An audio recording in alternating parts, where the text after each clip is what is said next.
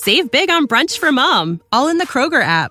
Get 16-ounce packs of flavorful Angus 90% lean ground sirloin for $4.99 each with a digital coupon. Then buy 2, get 2 free on 12 packs of delicious Coca-Cola, Pepsi, or 7-Up, all with your card. Shop these deals at your local Kroger today, or tap the screen now to download the Kroger app to save big today. Kroger, fresh for everyone. Prices and product availability subject to change. Restrictions apply. See site for details. Hi. Welcome to Holsworthy Mark. Welcome to Ghostman Radio Station. And today my guest is Morgan Knudsen. Nearly got it right. You did get it right.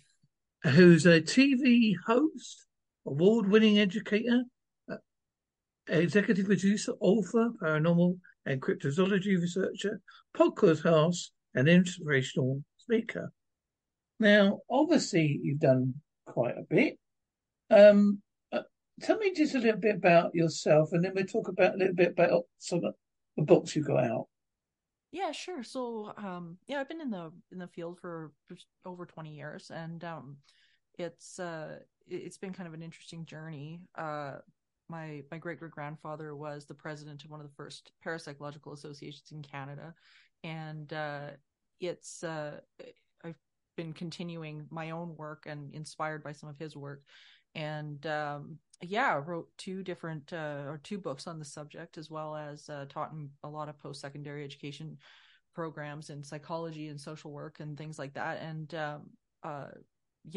currently I'm hosting an amazing podcast with my dear friend Mike Brown, and called Supernatural Circumstances, and it's been a phenomenal journey, and it's just expanded what I've already been doing through other forms of research and media and things like that.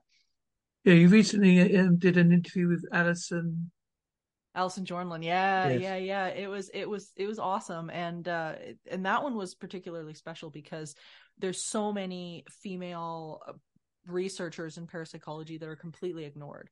And it was really important for us to kind of start to feature some of that and feature some of these people like Catherine Crowe, which is who we talked about in the episode, and how she was just gaslit by the media terribly, and yet she was the founder of the word poltergeist, and everybody knows that word, and no one knows who Catherine Crowe is.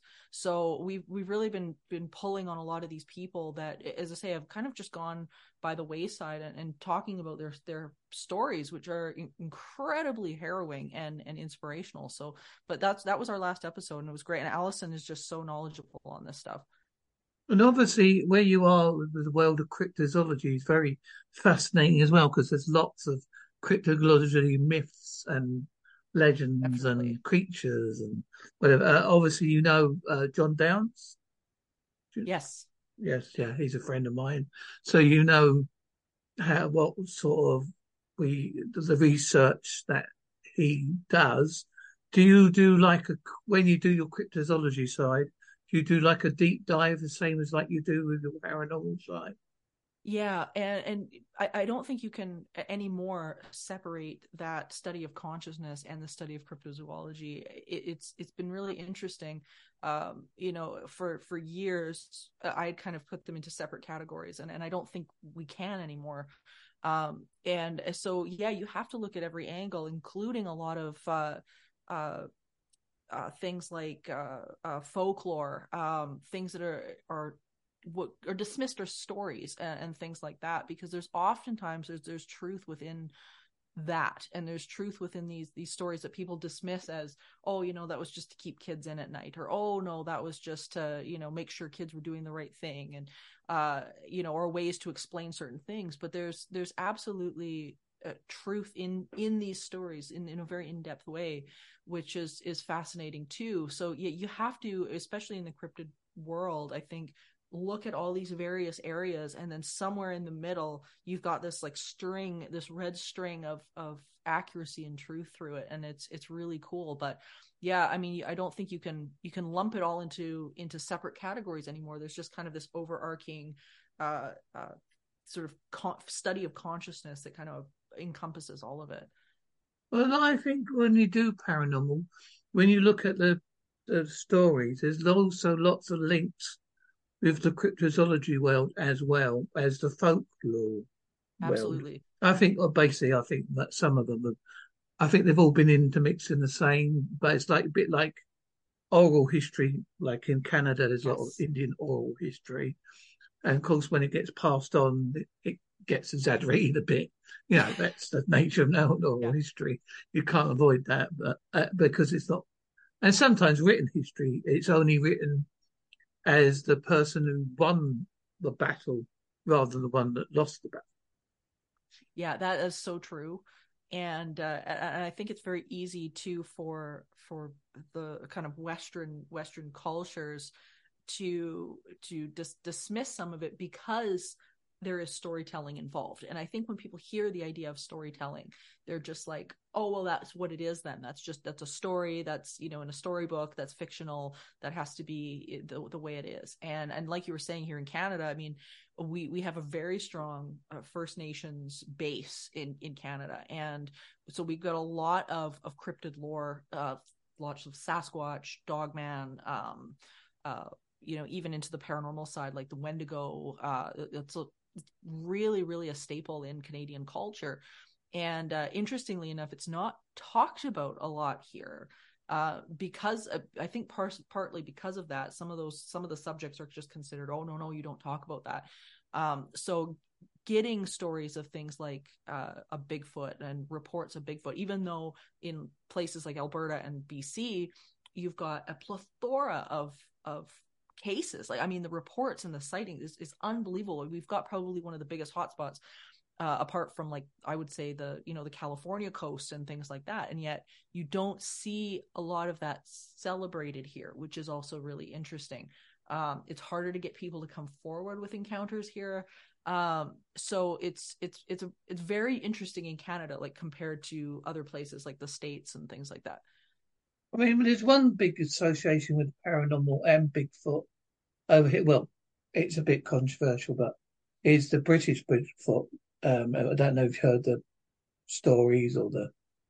I've heard a little bit about it. I Yeah, just, anyway, yeah, yeah, basically, most people do think it's more to do with paranormal rather than actual sighting because of the fact that Britain's quite small compared to the size of sure, Canada. We haven't got the forests or the woods right. that would be needed basically to survive.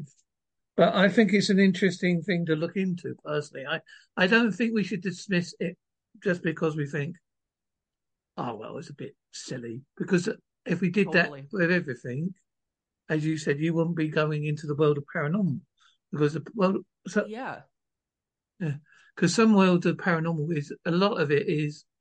I imagine when you've gone into a building, the first time you've gone in a building, you haven't done any history or anything. You try to get the feed of it. Have you ever felt suddenly there's something, but you can't see it, but you can definitely feel it? Oh, absolutely. And that instinct is so important. And interestingly enough, being out in the field with doing cryptid stuff as well, that instinct is also very crucial. And there's a similarity, there's a parallel there where your body is telling you instinctually there's something you need to pay attention to. And so that's an instinct I think a lot of people have lost touch with. And being able to observe the environment through how you're feeling, and not be taken over by it, not be, being able to be the observer of the fear rather than the be sucked into it. But there's instincts that we have that I think we're taught at a very young age to think, no, that you're being silly, oh, that's, don't be rude, oh, you're overreacting, and things like that. And I think being mindful, and I know it's a big practice for myself and a lot of people that I work with, is that being in touch with yourself through things like meditation and whatnot really allows you to kind of go into these locations, whether it be the middle of the woods or whether it be a building or anything like that, and tune into what's going on around you. And I think to me it's one of the most important things. Yeah, I find with the paranormal world, it's best to, as you say, be a bit skeptical because Yeah. that's the best thing to do to look into it. And obviously, when I talked about my sort of near-death experience, people do go, "Oh yeah, yeah, right, yeah." But it's true. But I know I experienced something. I can't say it. Yeah. I feel it. I can understand now how others, when they come forward about things they've seen or experienced, they feel a bit nervous about saying it. So that's why the world of witnesses is a bit harder to find. Do you find that in your line of work? Yeah, I totally get what you're saying, and I think it's improving. I think, we're nowhere near where we were a number of years back. I would say even 20 years ago, it's improved. The fact that people can come forward and things like that, it's becoming a little bit more of a dinner table conversation. But at the same time, there's still these very strong stigmas, in these areas. And where I really see it is, when I was doing shows like haunted hospitals or paranormal 911 or anything like that to do with the medical community, even there it's still like, oh, I don't want to come out and say that I saw an apparition, because if I say that, what is, are my colleagues going to, commit me, or am I going to lose my job? Same thing with the military. It's really hard to get people from the army to come forward and say, okay, I had this experience on the field, where I saw a colleague, or that passed away, or, something like that. So I think there's definitely this overarching stigma. And then of course you go into individual family units, right? You might have a family that is very staunchly religious, and everything that entails the paranormal is evil or something like that. So you really do, I think, have to, you have to trust yourself enough to handle, if you're going to come out with a story, trust yourself enough to handle what other people are going to do and say. And number two, to share it with the people that have earned the right to hear the story. I think those are the two big things. Because if you're sharing it, I think with people that have not earned the right to hear the story, then you're kind of opening yourself up for that, for that abuse. So I think, I don't know. That's my thoughts on it, and I think we do Well, have to be yeah, mindful. I quite agree with you because it's just a strange world sometimes. And when I've studied about the paranormal, I try to look into it as much as I can. I mean, obviously, as you say, some things are harder to find than others, and then sometimes I just tell it as it. I read it, and I just think, "Oh, it's up to you whether you believe it or not." But I Yeah, do think that I think we've underestimated our what we see from the paranormal and cryptozoology world. I think some of this is my own personal belief that some of it comes from the fact that when we was early man, we had to hunt and live by wits. So a lot of it was to do with we had to be sure. aware of the environment. I think that part of our brain is still there. It may be tapped in by what some people more than others, and I think that bit is what helps people sense things more. I could be wrong, I don't know, but that's my personal theory. No, I think you're absolutely onto something. I think it's something that we are ingrained with. But I wrote my second book was called The Gift of Instinct, and that's one of the reasons why I called it that, was that it was about tapping back into that, and not only for the applications of the paranormal, but tapping back into that for the applications of navigating the world.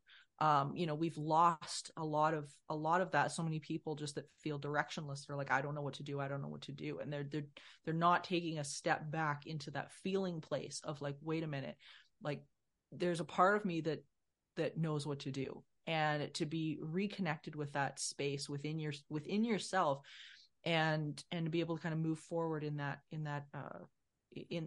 zone, rather than, the frantic, action, which is kind of what society like pushes.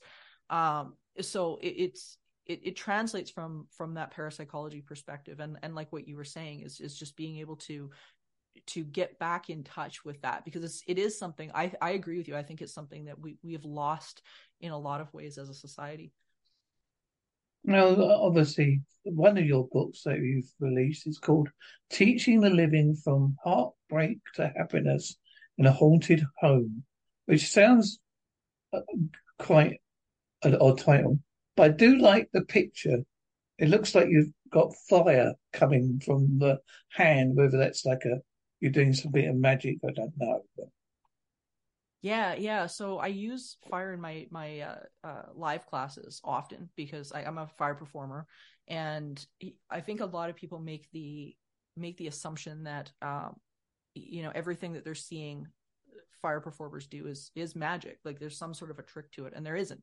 Everything that we do is real. We can handle fire. We can do all of that thing, but you have to understand the principles of science and fuel in order to be able to do what we're doing. And so one of the things I talk about in Teaching the Living is the idea that the science of changing somebody's paradigm can start with something that is as fundamental as, oh no, there's no way of touching fire. Fire's hot. That's too much.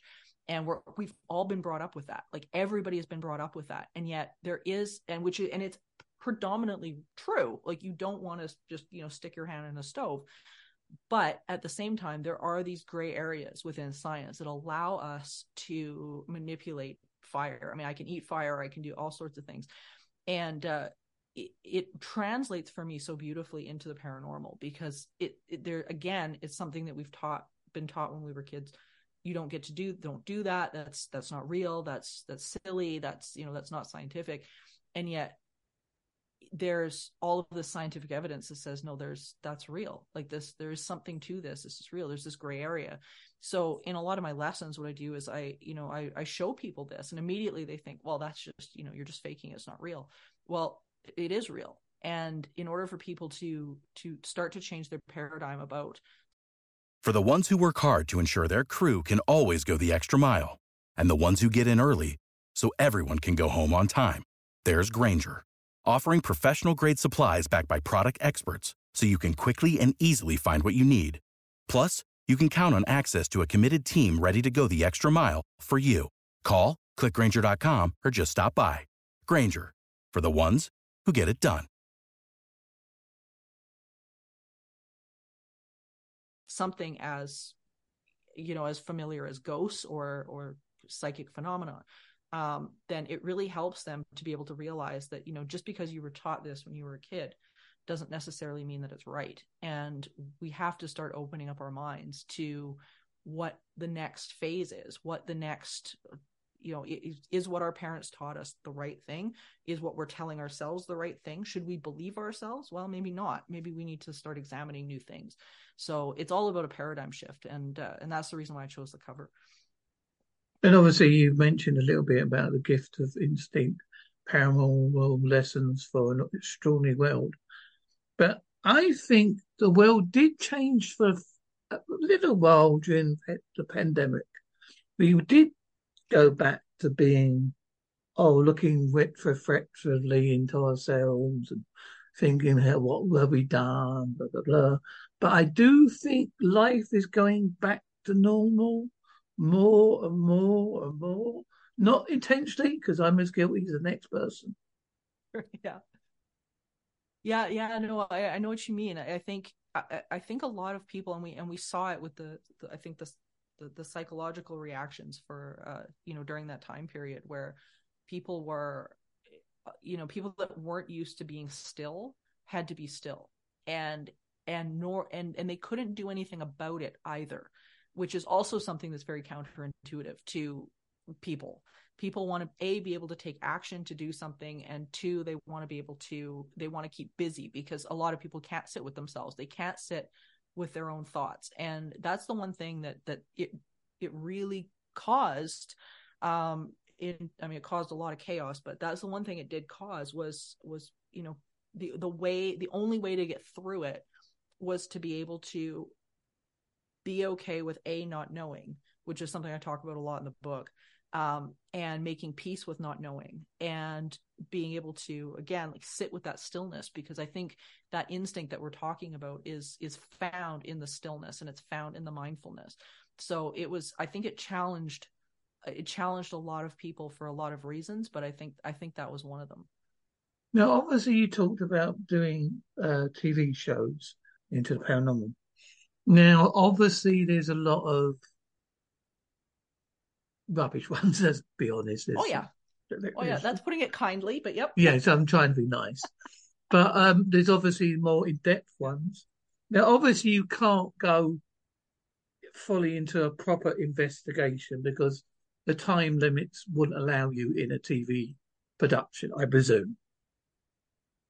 Yeah, well, typically I avoid the investigation ones in that regard. Usually, the shows that I take are all me weighing in on things that are going on or allowing me to present opinions. And I think one of the reasons why I often don't get asked for the investigation shows is because of that. I think they know that if nothing happens, I'm going to tell them nothing happened. And so they know me here in Canada and the States, I think, as the I don't know, I guess the sledgehammer of reality in the paranormal world. And I think, and that's a compliment. I think it's a good thing.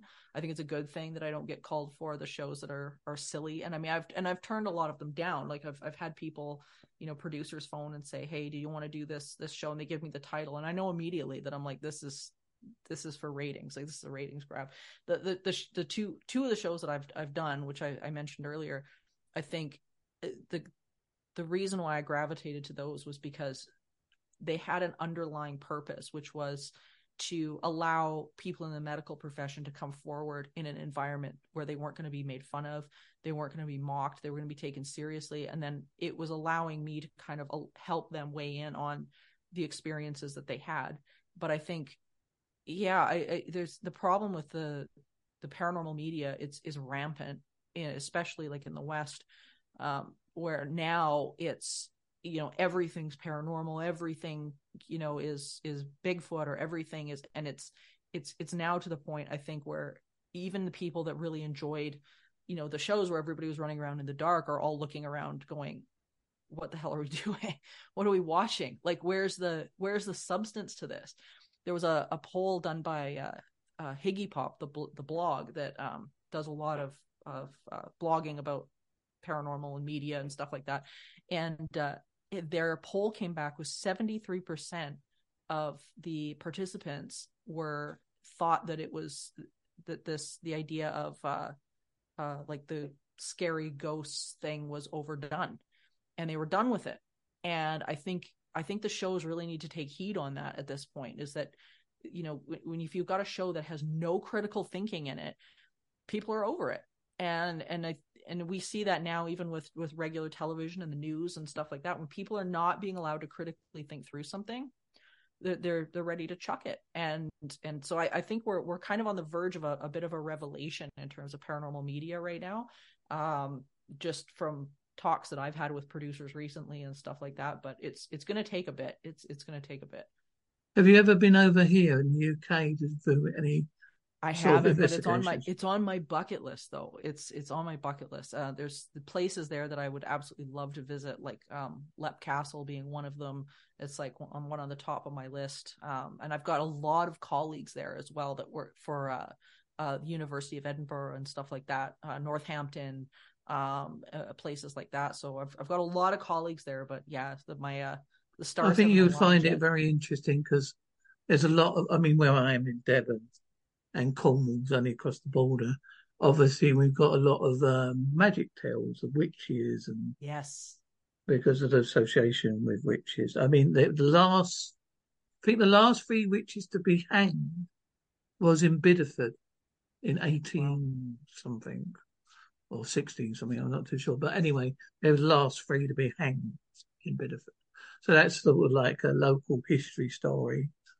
Yeah. So I just like delving in a little bit into local history, because like you say, sometimes it goes on to something else. Yeah, it does. And there's phenomenon, over the years that I've looked at, that I've initially kind of written off and was just like, that's just that's a tale, and whatever. And I'm learning to not do that. I'm really I'm just learning to not do that. I'm like, you know what? There's stuff going on that we just have no idea about. And even the things that you're kind of like, come on, like what?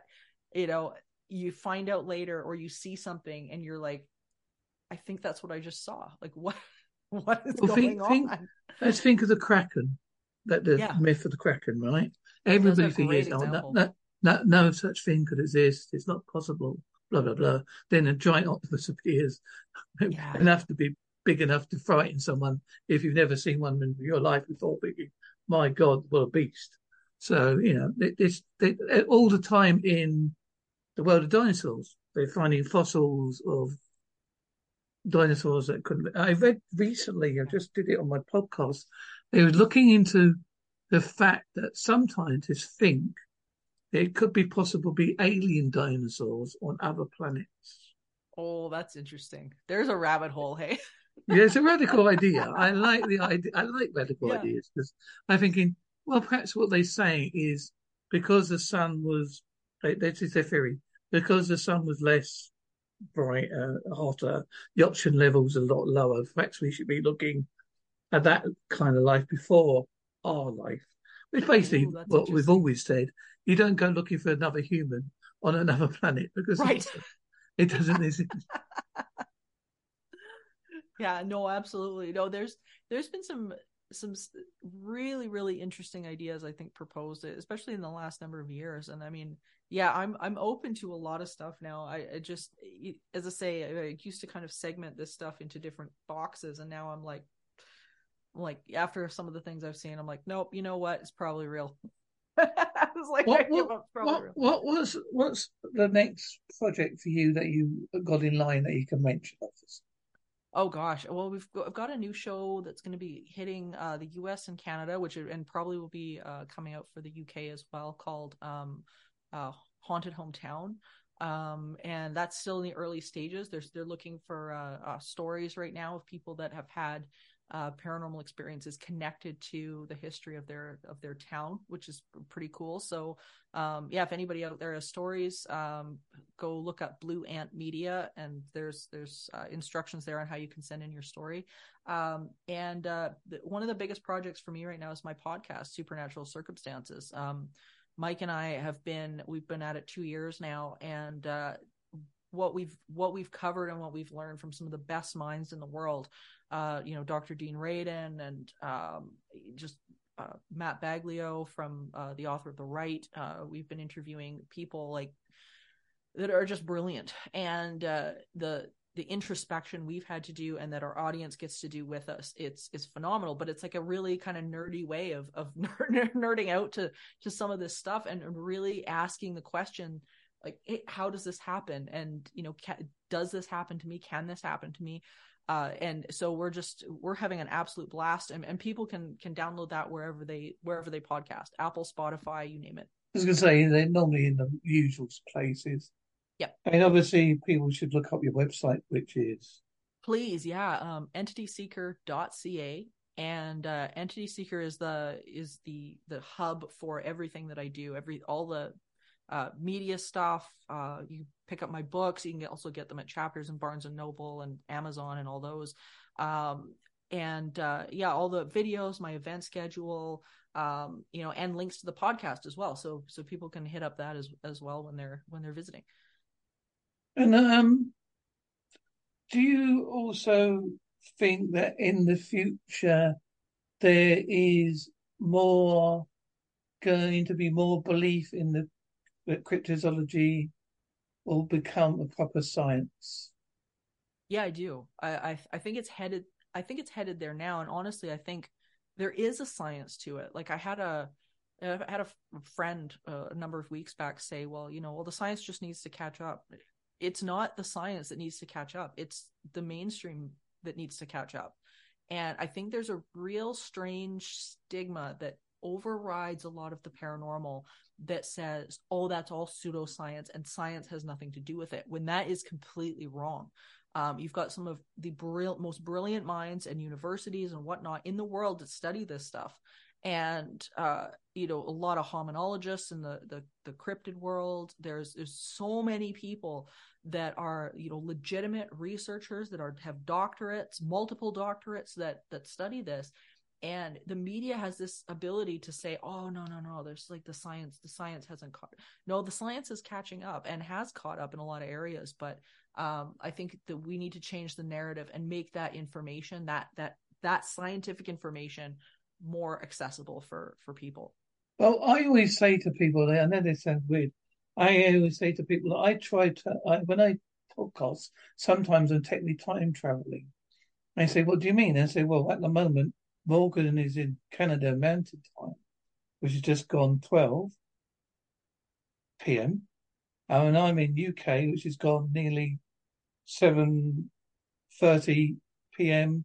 my end. So that's technically time travel. I know it's not the reality, in the sense of time travel, but it is technically time travel. Yeah, like I mean, who knows where technology is going to be in even a year? I mean, I think we're seeing such leaps and bounds now. We've got no idea, and it just takes, I think, the right, again, back to paradigm shifts, the right paradigm shift for a lot of this stuff to make sense to people. And I think part of the problem that we've got at the moment is the news and the media has become so unreliable for people that even when something true does come out, they're going, yeah, whatever, whatever. Like if there's any sort of disclosure, people are dismissing it because the media has lost the public's trust. And that's a problem. Like that's a really, really big problem, especially for researchers that do come across these discoveries and they're saying, look, so it puts the burden on the researchers to make sure that this is widespread and whatnot. Well, I think the trouble is the media, it's got to blame itself because they want the truth, but they overhype the truth. Yeah. So like you said, when you read up something like anything to do with the news, I look at it and thinking, well, they're a bit biased that side. I'm sure there's stuff happening on the other side as well. Yeah. I'm sure it's not just, oh, well, we're bang, bang, you're all right. I'm sure the other side aren't no angels, as they say. Yeah. I mean, absolutely. But that's another debate, which I won't have because I'll probably get banned from YouTube forever and a day. We'll get cancelled. Yeah. Well, I also noticed that you do your own artwork. I do, yeah. I actually did a book last year with a cryptozoology friend of mine, a folklore expert named Chad Lewis, and we did this book together called Winter Folklore and Legends, and it was so much fun. And he's a brilliant writer. If anybody wants to get into legends and lore and cryptids and stuff like that, Chad Lewis is the guy. And he messaged me and said, look, I'm doing this book on winter folklore. Would you do the foreword and the art for this book? And I said, yeah, like what a really cool idea. So I spent the last winter doing all of these drawings for this book and illustrated the whole thing. And it's a great book. I mean, he manages to take these stories, and that some of them are really old, like these really old obscure winter legends and creepy things that you had no clue were there, and brings them to life again for everybody reading. Like it is so interesting. And I mean, it's not a very long book. It's just enough to sort of get your, to sit down on Christmas evening and whatnot and read through some of these tales. And they're phenomenal. They're really cool. And yeah, I highly recommend it. It's a blast.